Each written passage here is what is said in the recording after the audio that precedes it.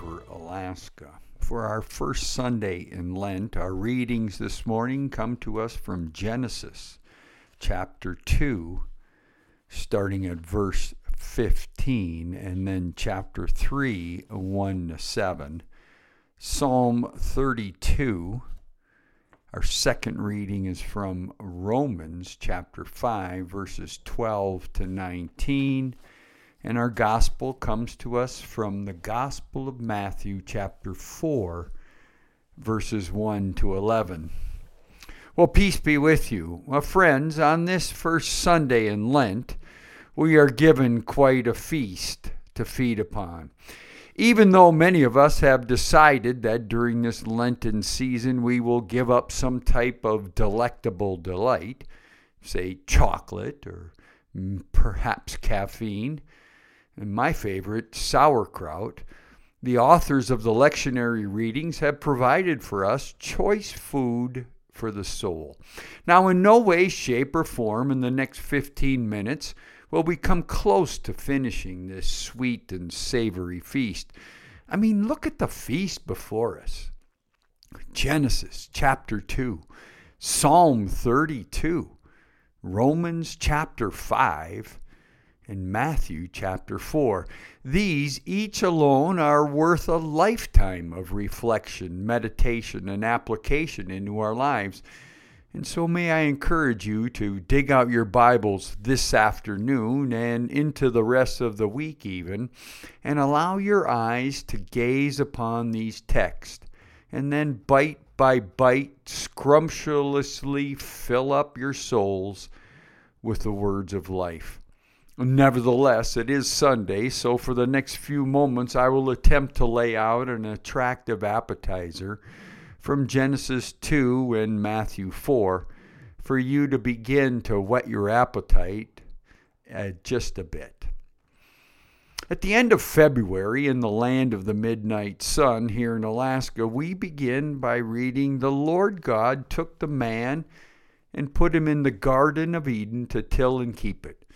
Oh, how many of us long to be in the midst of a garden to till and keep it. Genesis 2 goes on to say that in the midst of that garden, God commanded the man, "You may freely eat of every tree of the garden."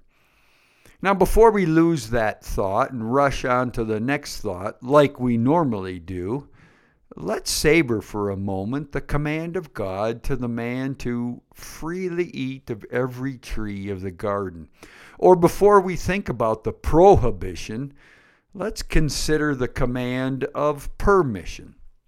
God had freely given to the man and the woman the permission to eat of all of the trees in the garden save one, to freely partake of all of God's good creation.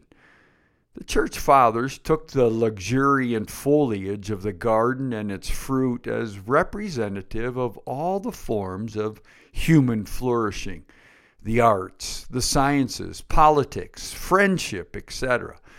Today, we can only imagine, long for even, a world in which human beings are this fully alive with the glory of God. And in the story of the Bible, we do not see this opportunity presented to human beings again until the final chapters of the book found in the book of Revelation. Of course, that's another sermon for another day. Now on to the prohibition. But, the text from Genesis 2 says, "But of the tree of the knowledge of good and evil you shall not eat. For in the day that you eat of it, you shall die." Now, these verses are, of course, some of the most, if not the most, studied words of all time. And the biggest question, perhaps, of all time is why? Why does God even put this tree of prohibition in the garden? This is one of the juiciest bites in the feast that is set before us today, is it not? The short answer is simply the ability to choose. Without this choice, human creation would merely be puppets in the Garden of Eden. Yet God, our God, is much wiser than a mere puppeteer. God allows for his creation to have the freedom to choose their own destination, their own desire. Unfortunately, this decision to choose our own destination, our own desires, has led us to death. Of course, there was a snake in the garden. The liar, the evil one, entices Eve with the notion that you will not die, for God knows that when you eat of it, your eyes will be opened and you will be like God, knowing good and evil. And so with that freedom of choice, Eve first partakes of the fruit, then invites Adam to do the same, and suddenly, in the blink of an eye, the innocence and beauty of creation in the garden is lost. Then the eyes of both were opened, and they knew they were naked. The depth and meaning and understanding that now the humans knew the difference between good and evil is fully revealed in the thought that they now both are naked.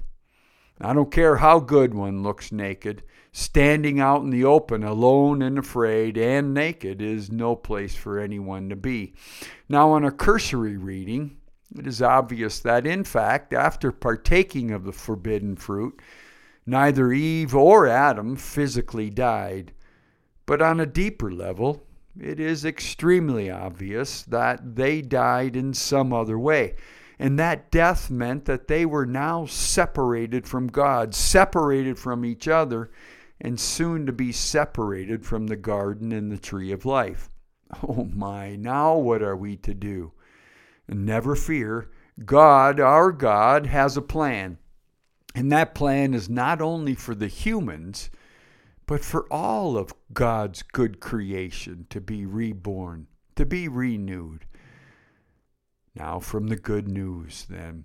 The Gospel of Matthew.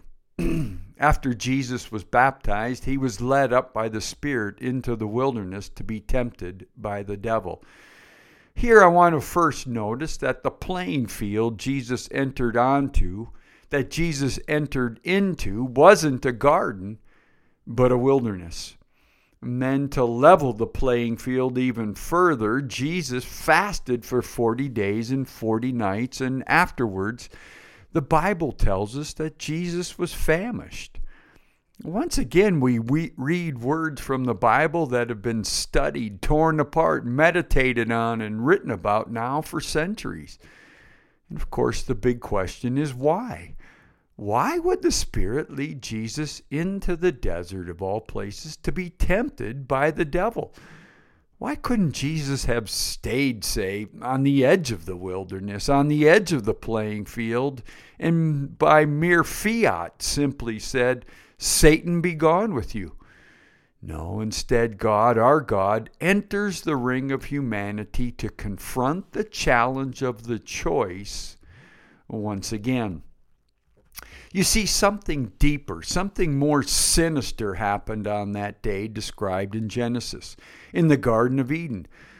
Not only did Eve and Adam have their eyes opened and saw that they were naked on that day, but all of creation somehow died on that day. And God, our God, came into this world, then born of the Virgin, became flesh and dwelt among us, not only to restore the relationship between humans and Creator, but to also restore all of creation to a right relationship with God, and to most importantly, to once and for all defeat sin and death. And so the first round of this struggle, this war really, between pure evil found in the Satan and the love of God in the person of Jesus, takes place after 40 days of fasting in the wilderness, and once again a choice between serving self or serving God is laid before humanity. Only this time the choice was to serve God. And so after those 40 days, I won't say that Jesus easily passed the test, but being tested with the opportunity to choose bread over the Word of God, to choose a shortcut to glory over putting God to the test, to choose the kingdoms of this world over becoming king of his Father's new creation, Jesus takes evil dead on and comes out of the first round a victor. Our warrior God, Jesus, chooses to keep in right relation with the Father and is not distracted from his mission nor his goal. Jesus enters into the first round of the battle with sin, death, and the evil one and wins. Rest assured, the evil one would be back. He'd return and back in full force, with words from Peter telling Jesus he would not need to suffer and die. Words and wounds from the high priest, words and wounds from the Roman governor, and then the accusation from the crowd when Jesus was on the cross. If you are the Son of God, release yourself and come down from that cross. Well, so what? Sounds like you might know what you're talking about there, Reverend, but what about me?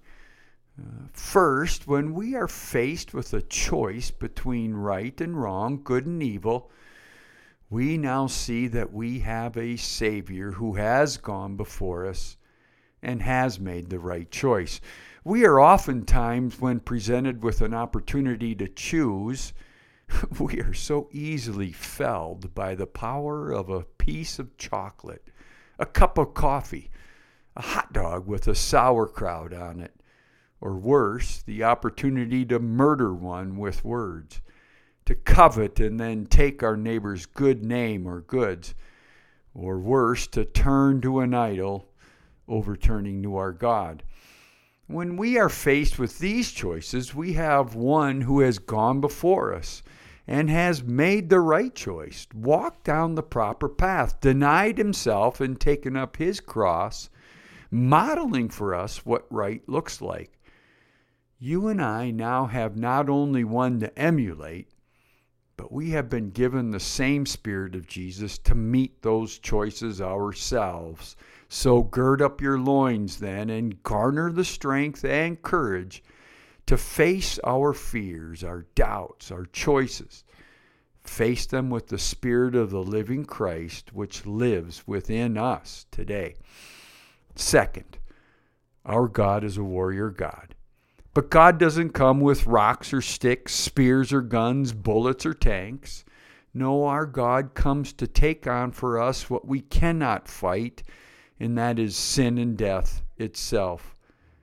Jesus is willing to enter into the ring, walk the way of the cross, undeservedly suffer and die, and then victoriously rise from the grave and leave sin and death defeated in the tomb, and his number one weapon is that of the love of God. Thus, we are no longer saddled with the prospect of the grave. No, we are no longer on a journey from life to death. We have been reborn and are now on a journey from death to eternal life. Third, as Jesus comes forth from the grave in bodily resurrection, he is the first fruits of new creation. Therefore, just as one man's trespass led to condemnation and death for all, that is what Adam did, so one man's act of righteousness, that is what Jesus has done, leads to justification and life for all.